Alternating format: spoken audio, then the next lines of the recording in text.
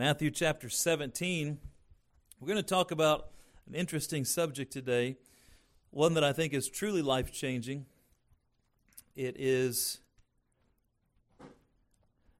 more of an advanced Christian topic and one that is not talked about very often, but there will be some milk of the Word mixed in the message as well, so there'll be something for everybody here. But if you've ever wanted to get your prayers answered, and especially if you have some really serious prayers that you need answered, today's message will help us for sure. Matthew chapter 17, we'll look at verse 14, and we'll read responsively down through verse 21. So you join with me on verse 14, and then I'll read every other verse alone. You read every other verse with me in unison, but we'll end together on verse 21. Matthew chapter 17, verses 14 through 21, the Word of God says, "And when they were come to the multitude, there came to him a certain man, kneeling down to him, and saying, Lord, have mercy on my son, for he is a lunatic, and sore vexed, for ofttimes he falleth into the fire, and oft into the water. And I brought him to thy disciples, and they could not cure him. Then Jesus answered and said, O faithless and perverse generation, how long shall I be with you? How long shall I suffer you? Bring him hither to me. And Jesus rebuked the devil, and he departed out of him, and the child was cured from that very hour. Then came the disciples to Jesus apart and said, Why could not we cast him out? And Jesus said unto them, Because of your unbelief. For verily I say unto you, if ye have faith as a grain of mustard seed, ye shall say unto this mountain, Remove hence to yonder place, and it shall remove, and nothing shall be impossible unto you." And together, "Howbeit this kind goeth forth out but by prayer and fasting." And let's pray. Lord, we look at this intense portion of Scripture and powerful lessons to be learned for sure. We pray that you'd give us insight, that the Holy Spirit would teach us, that you would speak to each of us with power and clarity. And Lord, that we would accept this unusual teaching of the Word, not unusual in the Scriptures, but unusual for our popular culture that focuses so much on pleasure. But Lord, we need prayers answered. We have great needs that need you to work mightily. And sometimes we pray and pray and pray, and it seems like nothing happens.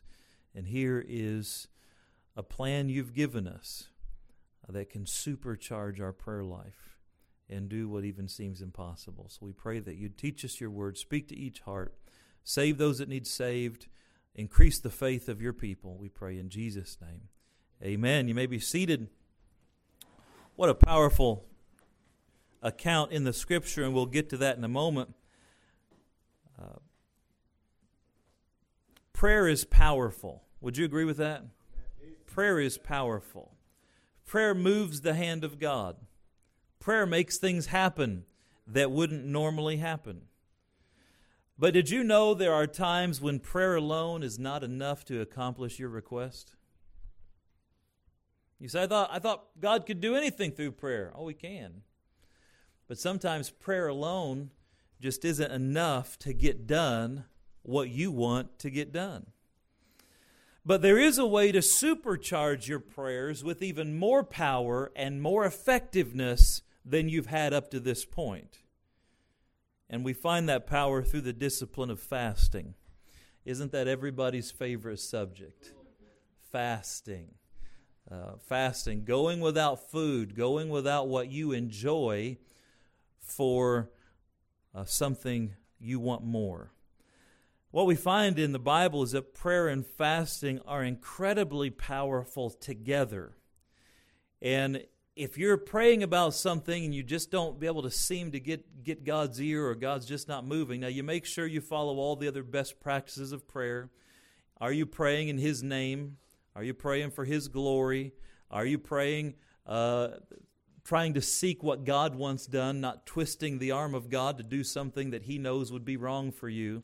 And we have to follow the best practices of prayer. By the way, if you come on Wednesday nights right now, we're teaching a whole series on learning to pray like Jesus. So if you want to learn to pray, Wednesday nights when you need to be here. We're starting very basic, and we'll go through the next couple of months. We're going to go through like a college-level prayer class to teach you how to pray and get your prayers answered. It's fabulous teachings from God's Word, not because of the teacher, but because of God's Word who teaches us. And so I want you to be here for that if at all you can, but we are posting those online as well, so you can go back and listen to them online on our website, the media page. And so prayer, I love prayer. There's nothing like spending time in God's presence, and there's nothing like praying and knowing that God did what you asked Him to do. And seeing those answers to prayer and be like, wow, God did that. Well, that'll build your faith. But sometimes prayer alone's not enough. And God says there are certain things that require prayer and fasting to be put together. And then things that were impossible with just praying now become possible as our prayers get supercharged through prayer and fasting. So today I want to preach a message, the power of prayer and fasting. And don't turn me off yet. Listen to this. And I'm not telling you that you need to start a 7-day fast at the end of the service today, because honestly, I plan on eating lunch. Amen? And so there's a time to fast and there's a time not to fast. But if you don't have this in your spiritual toolbox, you're missing something. And if you've never fasted, you're missing something. If you haven't fasted in a long time, you're missing something. So I want to talk to you about the power of prayer and fasting, and then just a few steps about how you can start putting this in practice. Even if you have diabetes or low blood sugar or thyroid problems or things like that, you still can begin this journey of fasting and prayer. But let's look at our text. Jesus had just come down from the Mount of Transfiguration, and what a powerful account of Scripture. He was just in the presence of God up on the mountain. He was transfigured into His glorified body. He was glowing. He was in His measure of His glory, and Peter, James, and John could see a measure of His glory, and two people from heaven came down to talk with Him, and we believe they were talking about His upcoming crucifixion and these types of things, and even the end of days. And so Moses and Elijah came back in their glorified bodies, and here's Jesus in His glory, not all of His glory. The disciples couldn't have handled that, amen. But He was in His transfigured, He was glowing, He was in this transfigured body. Moses and Elijah come back, and they're talking to Him. And boy, the disciples just couldn't believe what they were seeing. And Peter was one of those people that said he just felt like he always had to say something. Do you ever know someone like that? Where it's like they just feel like if it gets too quiet, they need to say something. No matter how dumb what they're about to say is, they're just compelled to say something. And so Peter, compelled to say something, he said, well, let's make tabernacles for you, Lord, and Moses and Elijah. And the mistake was putting Moses and Elijah on the same plane as the Son of God. And God the Father spoke out from heaven. He was there communicating. He wasn't there bodily, but He was there communicating. And said, this is my beloved Son. Basically, Peter was rebuked by God the Father. And he fell on his face. And I mean, it was became a teaching moment in his life for sure.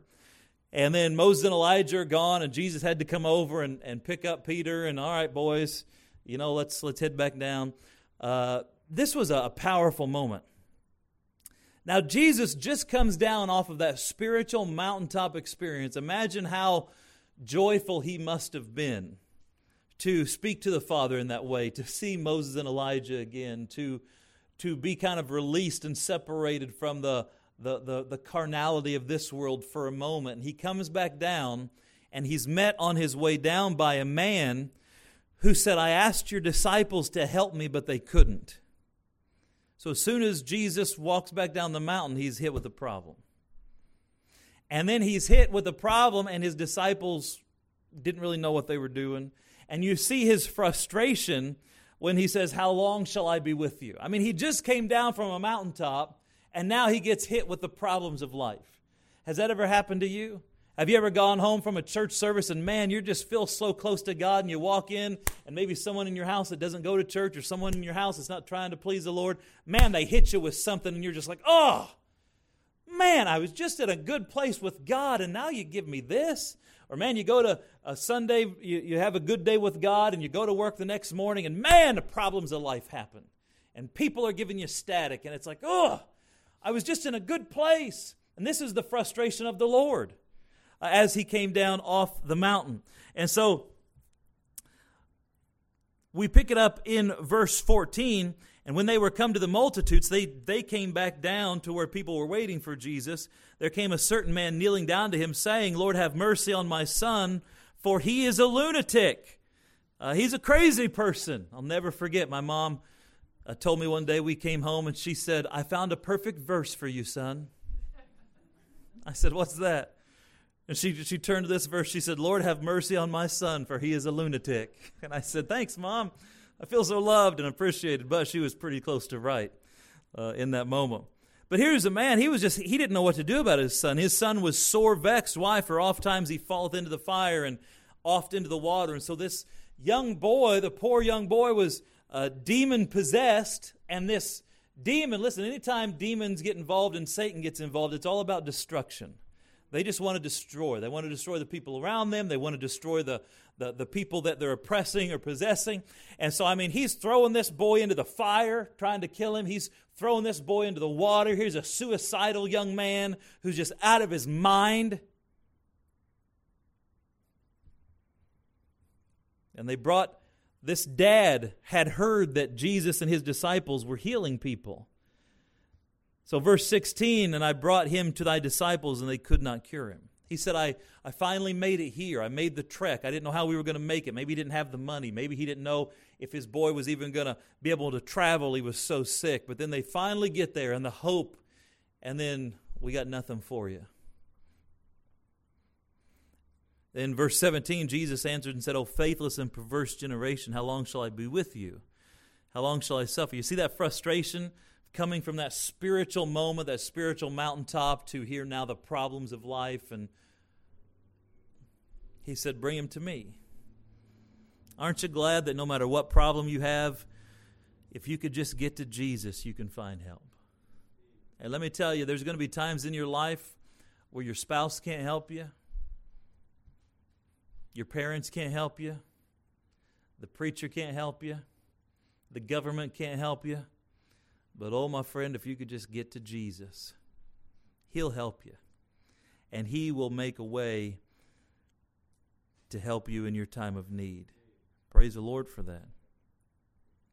Verse 18, and Jesus rebuked the devil, and he departed out of him. The child was cured that very hour. Now, we won't get into some of this spiritual stuff, but you say, Pastor, can people really be demon-possessed? Yes, they can. It's not like Hollywood does it. It's not like a show of The Exorcist or some of these weird shows on there. That's not necessarily how it is. Often it's very different from that. But it can happen. You say, well, I'm afraid about being demon-possessed. Well, if you just get saved, you don't have to worry about being demon-possessed. We believe that Christians can't be possessed by the devil or by his demons. There's a hole in your heart. There's a place inside of you that once you get saved, the Holy Spirit takes up residence, and He goes there to reside. And I believe that that's the place where if you're not saved and you don't have the Holy Spirit, that's where the possession comes from. You give entrance to that evil spirit, and he takes up that residence where the Holy Spirit is to reside. But once you get saved, man, that those evil spirits get kicked out. They can't get back in. That place is taken. The house is filled, amen. You try to move in my house, you're going to have a problem because I'm living there. And I got lots of ammo. No, I'm kidding. I do have a baseball bat. And you're not coming in my house, right? I live there. And so once the Holy Spirit moves in, Satan can't come in and take residence.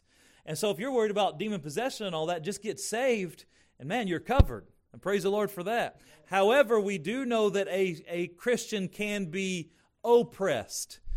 Possession is having satanic control and influence from the inside out. Oppression is allowing Satan to get close to you or his minions and influence you from the outside in.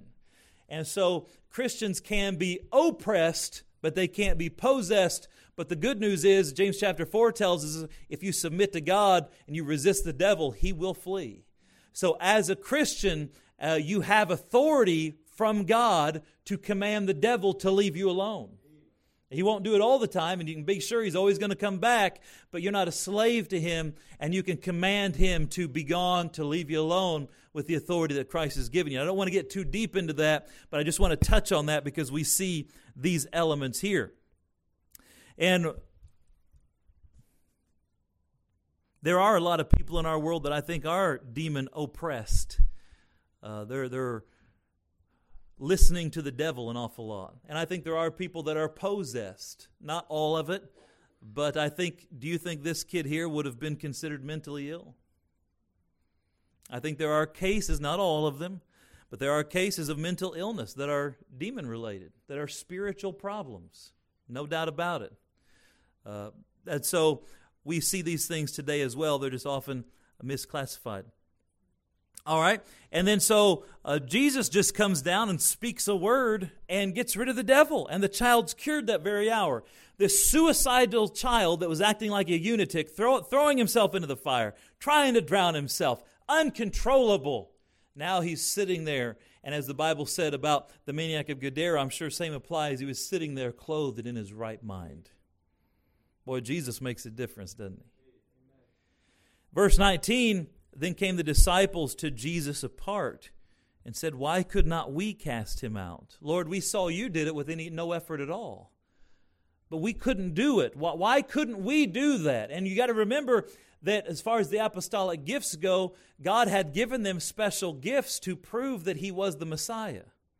And so they had the ability to do some healing and cast out demons and such. But this one they couldn't cast out. And they said, Lord, we know we're capable of these things. We should have been able to help him. We should have been able to help this child. We should have been able to get rid of this devil. But we couldn't. Why couldn't we get the job done? And Jesus told them something very telling. Verse 20, and Jesus said unto them, because of your what? Unbelief. Unbelief. Maybe the disciples knew they should have been able to, but they thought, well, this demon's worse than we've ever seen. This case is worse than we've ever. Have you ever helped anybody like this, Peter? I've never helped anybody like this. Have you ever helped anybody like this, John? I've never seen one this bad. And so they said the same words, they did the same things, but it was ineffective. Why? Because it was lacking faith. And of course, we know Jesus, he has all faith. And so he was able to accomplish the task easily. So Jesus begins to teach them a lesson on faith, and he talks about the faith as a grain of mustard seed. But skip down to verse 21. So he's saying that through faith, nothing shall be impossible to you. But then verse 21, howbeit, except there are situations, there are circumstances that even the prayer of faith won't get the job done. And you need to go a step further. Verse 21, howbeit this kind of demon, this kind of problem, this kind of situation goeth not out but by prayer and fasting. And so we get to our subject today, prayer and fasting. Fasting has the ability to supercharge our prayer life. Why? I believe the answer is very simple, and it gets a little bit deeper than that as you study fasting throughout the Scripture. But in this portion of Scripture, it's very telling that the Bible says the problem was you lacked faith, and so you needed to pray and fast. Why? Because prayer and fasting increases your faith. When you pray and you fast, a lot of things happen inside of you and in your heart and your mind and your body, and that increases your faith. As a matter of fact, fasting itself is an act of faith. Why in the world would I go without lunch? Why in the world would I not eat biscuits and gravy in the morning? I mean, I got the sausage in the fridge. I can see it in my mind. It's going to taste so good. Why wouldn't I do that? Hey, I'm talking about even something as simple as a peanut butter and jelly. There's nothing quite as simple yet glorious as 2 pieces of good bread with peanut butter and jelly in the middle. Glorious. I could weep. Honestly, why in the world would you go without food? It's an act of faith. Because I believe that if I go without this food, that God's going to do something He wouldn't normally do. And so the act of fasting itself is an act of faith. And as you fast, your faith grows. And listen, I'll fast 1 meal, but what about 2 meals? What about 3 meals? What about 1 day? What about 2 days? What about 3 days? It's an act of faith to say, I'm going to go without this food. I'm going to suffer because I believe God can and will do things with this fasting. So fasting itself is an act of faith. Now, what is fasting? The Baker Encyclopedia of the Bible says fasting is eating sparingly or abstaining from food altogether, either from necessity or of desire. And so sometimes people fast because they just don't have any food. Matter of fact, breakfast is breaking the fast. You don't eat from dinner time, at least you're not supposed to eat from dinner time. Dinner time until the morning, you're actually fasting. If you eat dinner at 7 o'clock and you don't eat again until 7 o'clock the next morning, you just didn't eat for 12 hours. And so you've been fasting. You've been not eating. And that's one reason why breakfast is an important meal, because how the nutrients you introduce into your body are going to help you bridge that gap from not eating to eating. Or you could just eat 6 donuts, and how does that work out for you? It's like, yippee, as you crash, because your body hasn't been eating. And so we fast every night, unless you're having your midnight snack and your 11 o'clock snack and your 10 o'clock snack, and you get up in the morning and have a snack and all of that, but you're not eating.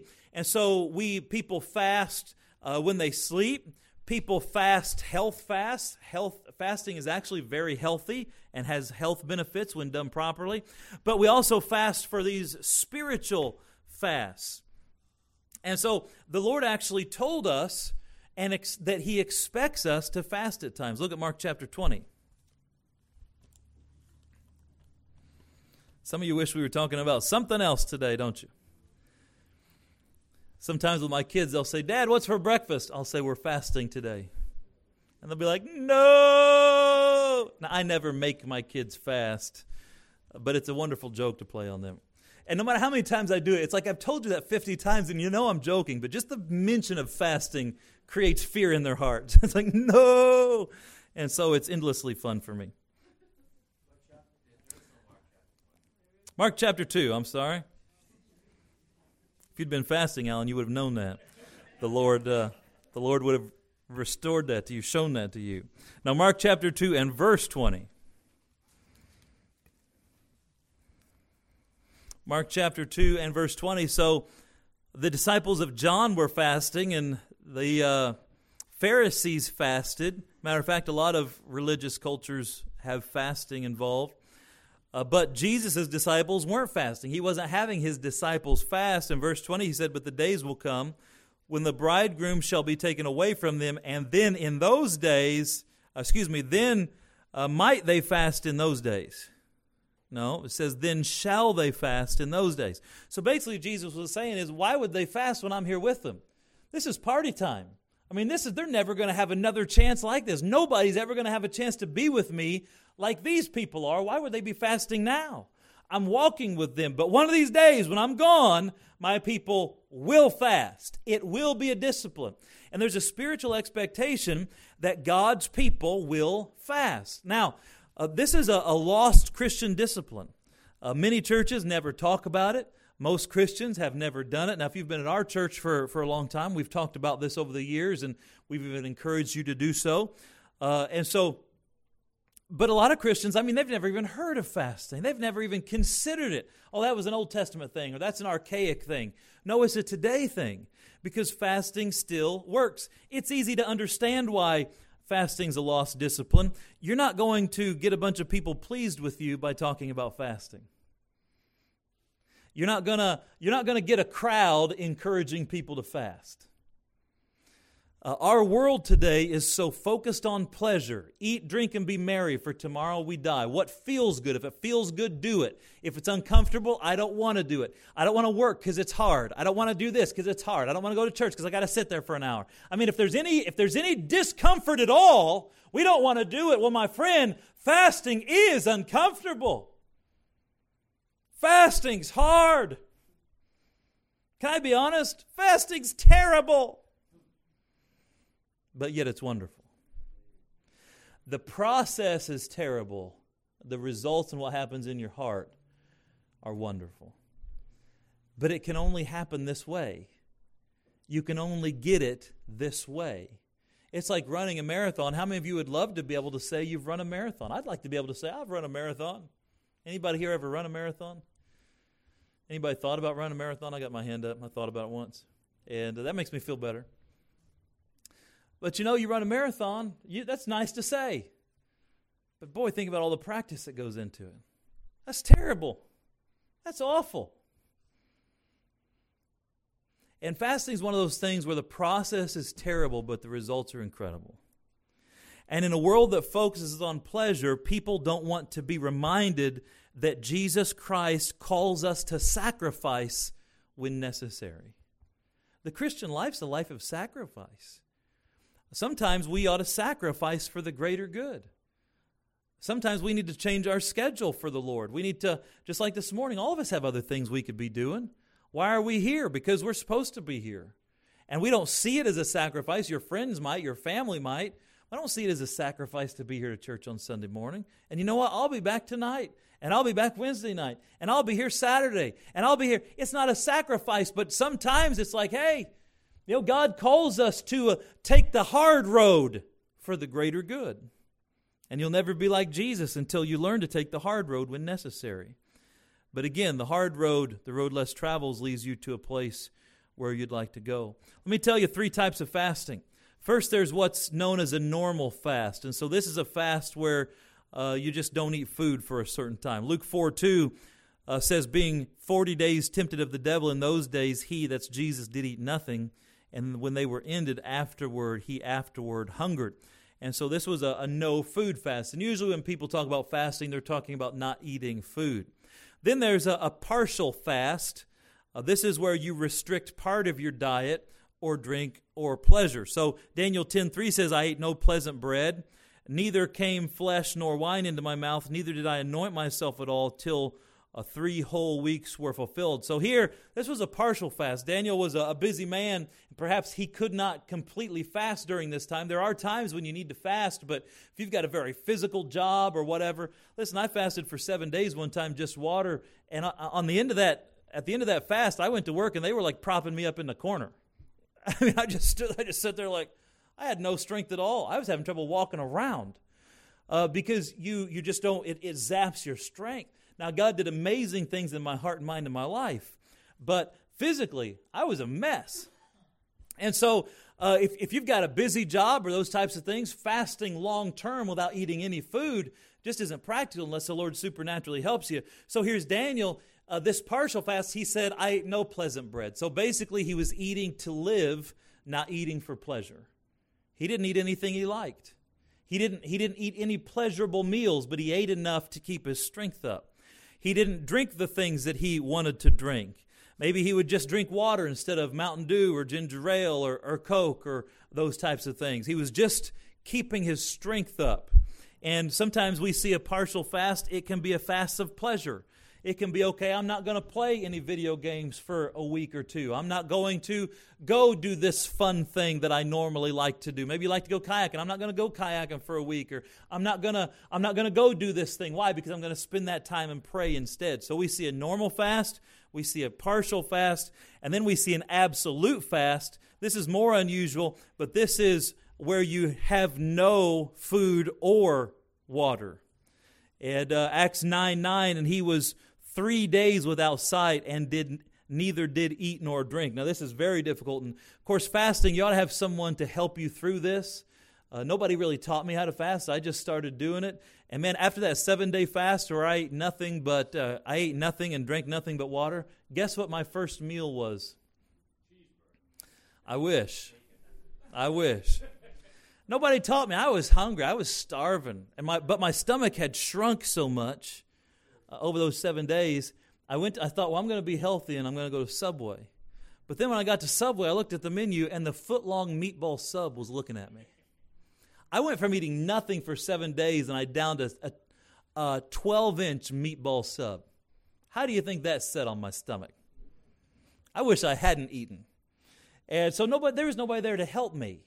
So you do need some encouragement. You do need some guidance, especially you young people. Make sure that you're talking to an adult about these types of things and such. But to go without food or drink is that's the highest level of fasting.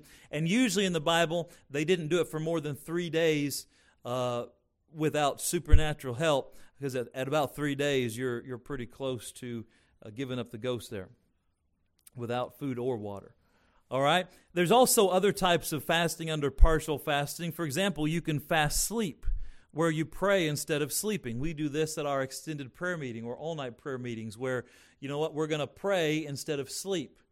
Maybe you're going through a terrible time and you just say, you know what, I usually go to bed at 11, but I'm going to stay up for 2 hours and just pray, but then I'm going to get up at my normal time and fulfill my normal responsibilities. That is considered a type of fasting. I remember I used to love basketball, and when I went to college, I had some very serious needs, and sometimes I would hear out my window there was a basketball court just down the way, and I could hear the people practicing and playing basketball for fun. And I said, you know, I'm going to take a week, and instead of going out there and playing basketball, I'm going to pray. And I would pray while listening to them play. And part of me wanted so badly to play, but I said, no, I'm going to pray. That's a form of fasting too. So you can fast from pleasure, you can fast from sleep, food, those types of things.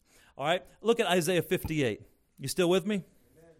Isaiah 58. Isaiah 58 speaks a lot about fasting. And fasting is used to accomplish difficult or impossible tasks. Look at Isaiah 58 and verse 6. The Bible says, "Is not this the fast that I have chosen, to loose the bands of wickedness?" So sometimes you'll fast just if you have some sin you're struggling with. Sometimes you need to fast to break the chains of those sins. To loose the bands of wickedness, to undo the heavy burdens. Are you facing something that's crazy heavy? I mean, are you struggling with depression? You're struggling with something that's just tearing you up on the inside, mentally just wrecking you, and emotionally? Fasting will help break that. And to let the oppressed go free. Is there someone in your life that maybe they're suffering addiction, or they're in some terrible situation and they just feel stuck and you don't know how to get them out of it? Fasting can open those bonds, and that ye break every yoke. And so notice it says to let the oppressed go free. That's somebody else. And that ye may break the yoke. Now you're speaking personally. This is, do you have something holding you back? Do you have an addiction? Do you have something you're really struggling with that no matter how hard you try, it's not enough. You can't break free of it. Fasting can help you break free. All right, look at verse 7. "Is it not to deal thy bread to the hungry?" So fasting isn't just not eating. And by the way, the Lord told us that when you fast, don't make a show of it. Don't walk around like, oh, woe is me. Oh, I fast. No. Hey, you want something to eat? No, I'm fasting. You know, don't make a big deal about your fasting. Don't make a show of it, because then it becomes about you instead of about the fast. But let me give you men some encouragement. I grew up to where fasting me was very private, but once I got married, I would be fasting and I'd tell my wife, and she'd put a nice meal on the table. I'd be like, oh, I can't eat. And after a while, she very kindly said, you know, sweetie, if you're going to fast, could you tell me? Because I just spent a couple hours cooking a nice meal, and now you're not going to eat it. Well, I had to learn that it's okay to tell certain people I'm fasting. It's okay for a husband to tell a wife, or a wife to tell a husband, hey, I'm going to fast for a couple days. Matter of fact, you could do it together. But it's not to be made a show of. But you can, as part of your fasting, okay, I'm not going to eat, so I don't want to stop you from eating. Some people in a house, it's like, well, I'm fasting, so I don't want you to eat. Well, that's not okay. You can't demand people fast. Matter of fact, when you're fasting, make sure other people eat. And if I've gone days without eating, it's amazing what smelling food will do for you. Take a spoonful of that, and it's almost like tasting it. It's almost like you can taste it. And but then you say no, and you're still in control. But if I'm fasting, I want my kids to eat, or my wife to eat, or I might even buy someone a meal, because that is part of fasting, is making sure you're taking care of others. And that thou bring the poor that are cast out into thy house. So taking care of other people. You know, fasting, what happens is it's not just about the food. It's really taking the attention off of you, not being so selfish. And what an amazing thing happens when you start fasting is you begin to notice how much you think about food. And the truth is, you fast for a couple days and you're going to find out that most of the time you're either thinking about what you just ate, thinking about what you're eating, or thinking about what you're going to eat next. And we think about food an awful lot. But fasting breaks that cycle of it's all about me and I want what I want. No, fasting is you're not going to get what you want. And I'm going to decide not to get what I want, but I want you to have what you need. And so it breaks that cycle of selfishness. Then he says, when thou seest the naked or someone that doesn't have enough clothes, that thou cover him. So give somebody clothes, make a donation, and that thou hide not thyself from thy own flesh. And so this is important. When you're fasting, you don't need to hole up and just become a monk for a couple days. Honestly, when you're fasting, usually you have to go about your normal day-to-day business. There are times when you can fast to where, you're going to break your schedule. You're going to, as a preacher, before Sarah got sick, often I would take one day a quarter and I would just take time and go pray somewhere for a day. And I still do that occasionally where I'll just clear my schedule, and I may not be able to go somewhere overnight like I used to, but I'll just go down by the water and turn my phone off and not check email, and I'll just pray and read my Bible for several hours or things like that. And so, but going about your normal schedule sometimes is part of fasting. You can fast and go to work. You can fast and take care of the kids. You can fast and do your chores. And so we see all of these things. And by the way, Isaiah 58 gives you just a class on fasting. But then let's look at verse 8. And this tells us the powerful promises connected with fasting. We're talking about the power of prayer and fasting. All right, look at verse 8. Why should I fast? What's the big deal? Then shall thy light break forth as the morning. Hey, do you need some light in your life? Is things just dark? You need some clarity? You need to be able to see? You just feel like there's darkness around you spiritually, mentally, emotionally? When you fast, God has the ability to break through that darkness and give you light. Now, sometimes that happens during your daily prayer time and your daily Bible time. But if you've been saved very long, you're going to run into times where your daily prayer time isn't enough. And it can get frustrating that I'm doing what I've always done, but now I feel like I'm drowning. That's because you go through cycles where you need more of God than you're used to having. You need more of His power and strength and wisdom. All right, then it goes on to say, and thy health shall spring forth speedily. When we don't eat, our bodies begin to detox. They begin to get rid of toxins that build up. And that's one of the things, when you eat all the time, your body never really gets the chance to get rid of the waste that it needs to. That's why they used to talk about starving a cold, or when you get sick. Scientists tell us nowadays that when your body has a hard time healing itself and digesting food at the same time. Because digestion requires so much effort from your body that it can't heal itself. That's why when you eat right before you go to bed, your body's still working, trying to digest your food while you're sleeping. You wake up tired. Where it's a good idea not to eat 2 to 3 hours before you go to bed.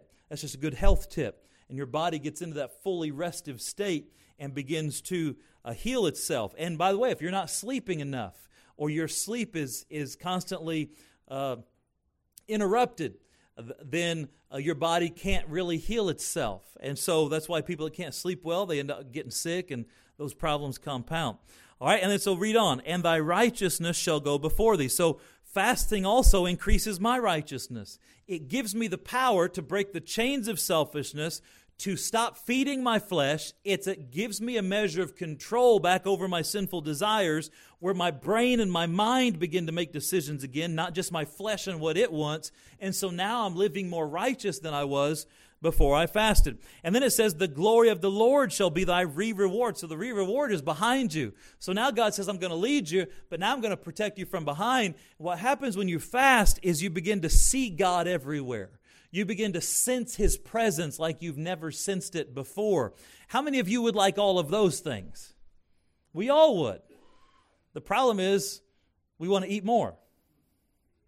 I was reminded of one preacher. He weighed about 450 pounds, and a lady walked up to him one day and said, "Don't you hate being fat?" He said, "Yeah, I hate being hungry worse." So sometimes that's the way it is. Boy, we'd like things to change, but I like eating more. I want God to work, but I'm hungry. I want God to You see, fasting becomes an awful lot about priorities and what do I want more? Do I want God's power more, or do I want a meal? Do I want to feel good for a few minutes, or do I need God to answer that prayer? And so fasting is very powerful, but it's very challenging. Look at verse 9. The promises continue. Then shalt thou call, and the Lord shall answer. You want to get your prayers answered? Fasting helps. Thou shalt cry, and He, God, shall say, Here I am. Wouldn't you like to have the prayer life that if you said, Heavenly Father, and He said, Yes. Lord, what can I do for you? Those are the promises that are attached to this thing called fasting. If you take away the yoke from the midst of thee, from the midst of thee the yoke, the putting forth of the finger, the speaking of vanity. And so he's talking about once you start fasting, you begin noticing the sins in your own life. You stop putting demands on other people, and you begin getting more concerned with yourself. You stop wagging the finger at people, pointing, well, look what you did, and look what you did, and look what you did. No, you begin to see your own sin, and you begin being concerned with trying to please the Lord yourself rather than blaming everybody else. And the speaking of vanity. Listen, fasting will humble you. You just close your mouth when you're fasting. It's not about what you think or what you say. It's like, man, I'm just trying to survive here. And Lord, I need you. And you're humbled, and you're hungry, and your body's beginning to feel the weakness that comes with not eating, and you begin to sense how much you really do need God. You're not spouting off a bunch of stuff when you're fasting. See how fasting just begins to change you from the inside out? Is there any wonder that such a powerful discipline Satan is trying to obscure from Christianity? Satan doesn't want us to see it. He doesn't want us to experience it. Because it's incredibly, incredibly powerful. And we can read more. You can read the next few verses there. Let me show you one more. This is incredible. Verse 10, and if thou draw out thy soul to the hungry, again, I'm in my fasting, I'm reaching out to others, and satisfy the afflicted soul, I'm trying to help people, then shall thy light rise in obscurity. God says, when you humble yourself, I will lift you up. And thy darkness is the noonday. I'll take the dark areas of your life and bring my brightness. Verse 11, and the Lord shall guide thee continually. You need God's guidance? Fasting's a way to find it. I don't know what to do. I don't know what decisions to make. Fast and satisfy thy soul in the drought. Maybe you've got everything. Maybe you got cars and money and all this, and you just feel so dissatisfied. Maybe you've got a wonderful wife and kids and all of these things, and you look around your life and you know you're blessed, but you're still miserable. You ever been there? Well, you start fasting and God brings that back down and begins to connect the dots, and you begin to see, wow, how incredibly blessed I am. And my soul begins to be satisfied, even in drought, even in loss. And make fat thy bones, not make fat thy body, amen? Make fat thy bones. That's talking about blessing from the inside out. And thou shalt be like a watered garden and like a spring of water whose waters fail not.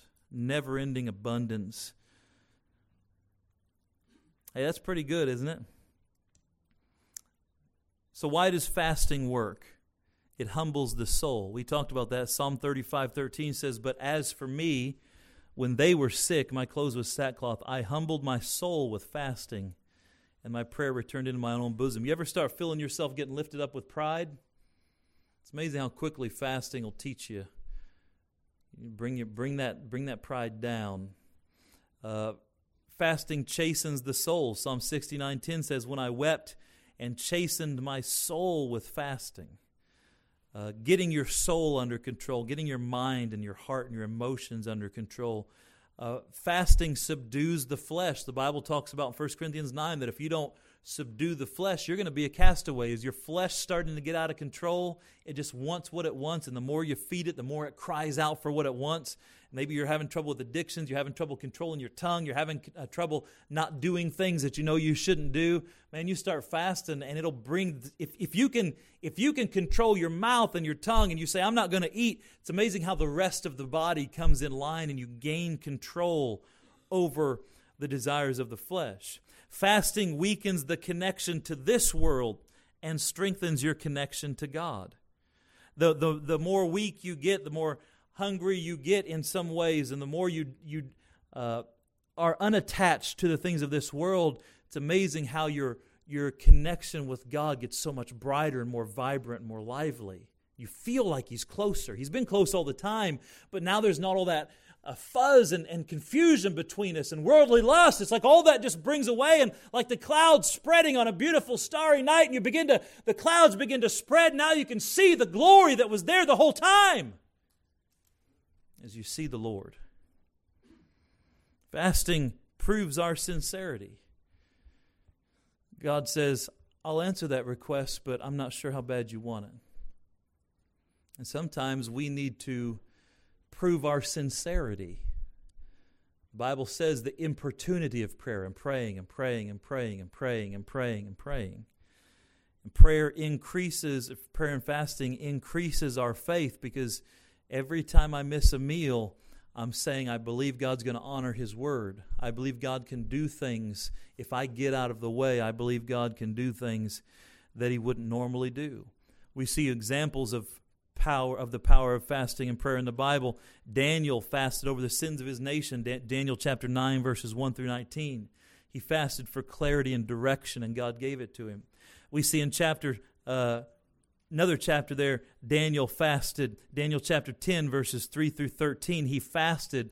Matter of fact, we won't take time to read it, but God was actually moving angels at Daniel's behest. Pretty interesting stuff. The power of prayer and fasting. We see that Ahab, the wicked king, prayed and fasted. And even the Lord responded to wicked Ahab's prayer and fasting in 1 Kings chapter 21, verses 27 through 29. Great people in the Bible fasted and prayed. Moses, David, Elijah, Darius, Daniel, Esther, Ezra, Nehemiah, Anna, Jesus, John Baptist, Cornelius, Paul, the Christian leaders at Antioch in Acts chapter 13. Folks, Christians have always understood the power of this thing called prayer and fasting. Now, it's not something that you do all the time, but it ought to be something that you do when needed, and even the more mature you get, perhaps even regularly. I ask you, when's the last time you fasted for powerful prayer? When's the last time you skipped a meal because you needed something more than food? They say, preacher, how do I get started? Let me just give you a couple thoughts on how to get started. First, you don't want to start fasting. You don't walk out of here and say, I'm going to fast for a week. Don't set yourself up for failure. Start with a meal. Start with one meal. And say, I'm going to fast for one meal. And instead of eating, it's not that you take that time that you would have been eating and watch TV or sleep. You take that time to pray. And so let's say if I'm going to fast for lunch, I eat a decent breakfast, and then from breakfast to dinner, I don't eat anything. I don't snack. I make sure I'm drinking plenty of water, but I don't eat anything. And then at dinner time, I would eat. And if you begin by that, or perhaps if you want to skip dinner, the interesting thing about skipping dinner is now you're fasting through the night too.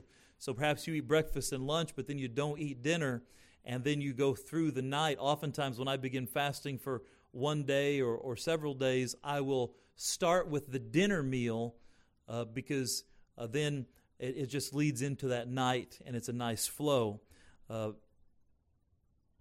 Sometimes when you wake up in the morning and you're so used to just eating breakfast, it's more of a shock to your system that it's like, man, I didn't eat breakfast. And so if I didn't eat dinner the night before, and then I don't eat, I'm just kind of already in that mindset as I begin going. And then after you skip a meal and you get that down, try skip eating for a day. Or maybe skip 2 meals. Don't eat breakfast or lunch, but eat dinner. And then you can begin skipping meals for a day. And it's okay, I'm not going to eat for one day. And then you add days as your faith grows. You say, well, preacher, I've got health problems. I've got diabetes. I've got hypoglycemia. I've got thyroid issues, and those things really do occur. Or maybe you work a very intense job where literally fasting and not praying for more than a day, you wouldn't be able to function.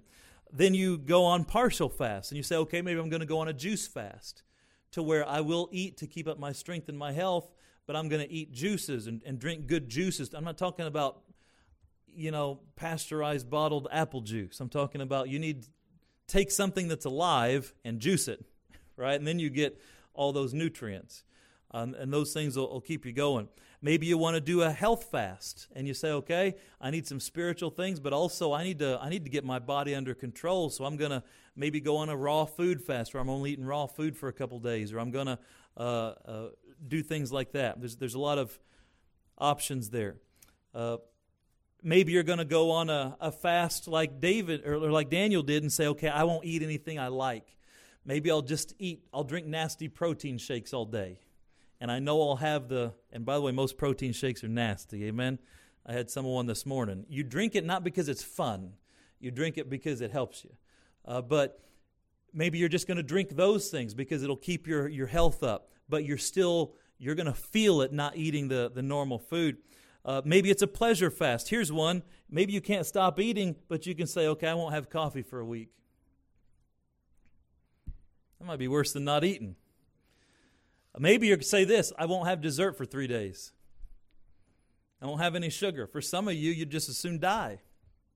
Man, if I can't stop by Dunkin' Donuts every 3 hours, find something that you say, it's going to hurt me to go without, and I'm going to feel it, but this is important enough. The truth is, every Christian can fast if you're committed to it. Maybe you're on a very strict diet and fasting is hard, but you could pray into the night. You could get up early. You could stay up late. At the very least, look at me, Christian, at the very least, you could say, I'm going to fast between meals. Here's an amazing thought. Eat lunch and then don't eat again till dinner. You imagine how most Americans don't eat meals, we graze.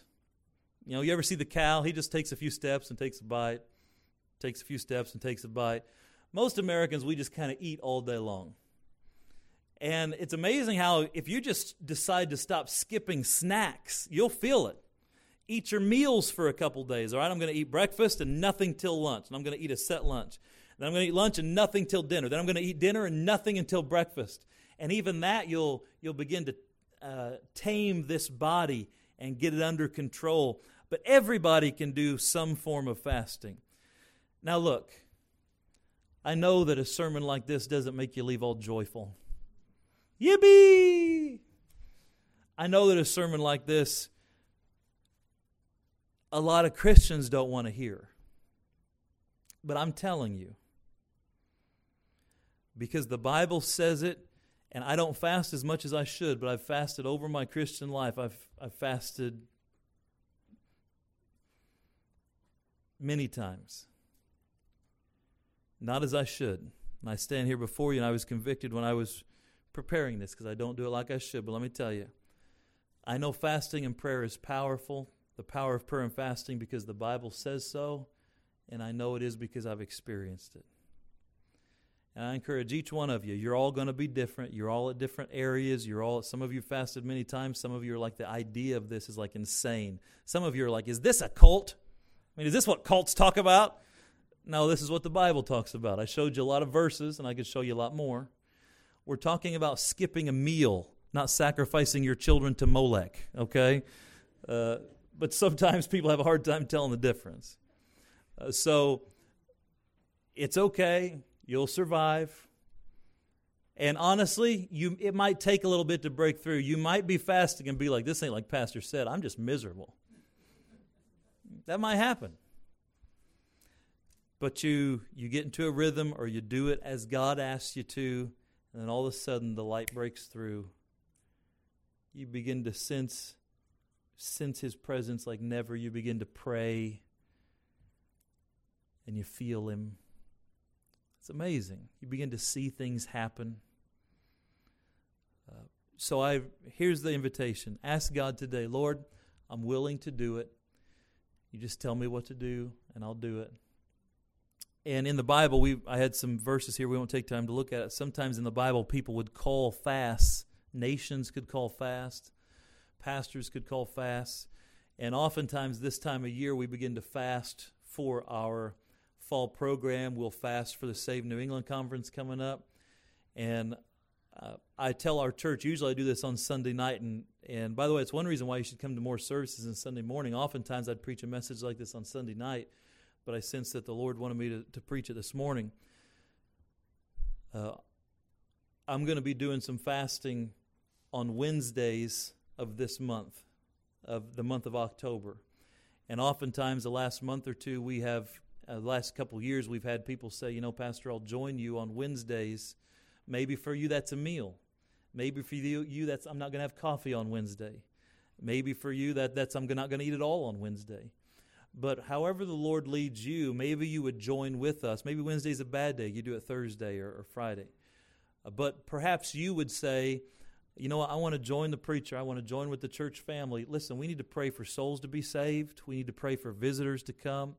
We need to pray for our conference that our church would be encouraged and we'd be encouraging preachers from around the country or around New England. There's so many things to pray for. We need to fast and pray for people that are struggling. There's Christians that should be here this morning, but they're struggling. And some aren't here because they're sick, and some have very good reasons, but some, honestly, they're just not feeling it. They're a little bit backslidden. That happens to all of us. By the way, if that ever happens to you, I hope somebody prays for you. If that ever happens to me, I hope somebody prays for me. So we've got 1,000 things we could pray for, but I encourage you to begin the journey of seeking the power of prayer and fasting. Let's pray. Father, thanks for the chance to get together today. We believe what you said about prayer and fasting, and it is an act of faith, and so I pray that you'd help us to begin to partake. And Lord, I pray that you'd give people quick wins, that whenever they do begin fasting, that they would see the benefits of it. Sometimes quickly, sometimes you make us wait to test us, to prove us, but would you help us, Lord, as we go through this journey? Help us as a church. Help us as individuals. Lord, we can't be a powerful church if we're just doing it like every other church. If we want to be a different kind of church and have different things happen, then we've got to do things differently. And that's not becoming more worldly and all of that. It's doing things more scripturally. And prayer and fasting is one of those ways we can really tap into some power that we can't have without it. And so would you please bless? I know that there's many people in the room that are facing huge problems. Just seems like chasms of difficulty, and they feel like they're drowning in the pressures of life. Lord, would you help them to believe you and begin to find answers and strength and power through the process of prayer and fasting. Bless us now as we take a moment of invitation. Heads are bowed, eyes are closed. Let's stand. If the Lord spoke to your heart, now's the time to do some business with the Lord. Don't think about what you're going to do in 2 minutes from now. Think about the message. What did God speak to your heart about? You know what? Maybe you don't just need to pray and fast. Maybe you just need to start praying. Or maybe you're pretty consistent in your prayer life, but you need to add a little bit of fasting. Or maybe you say, I'm going to join with the church a little bit, and I can skip a meal, or I can not eat snacks, or I can not have dessert on Wednesday, or whatever it is. Maybe you've got some big things in your life that are just crushing you. Take those to the Lord. Prayer and fasting. Whatever's on your heart, as the piano plays, you come.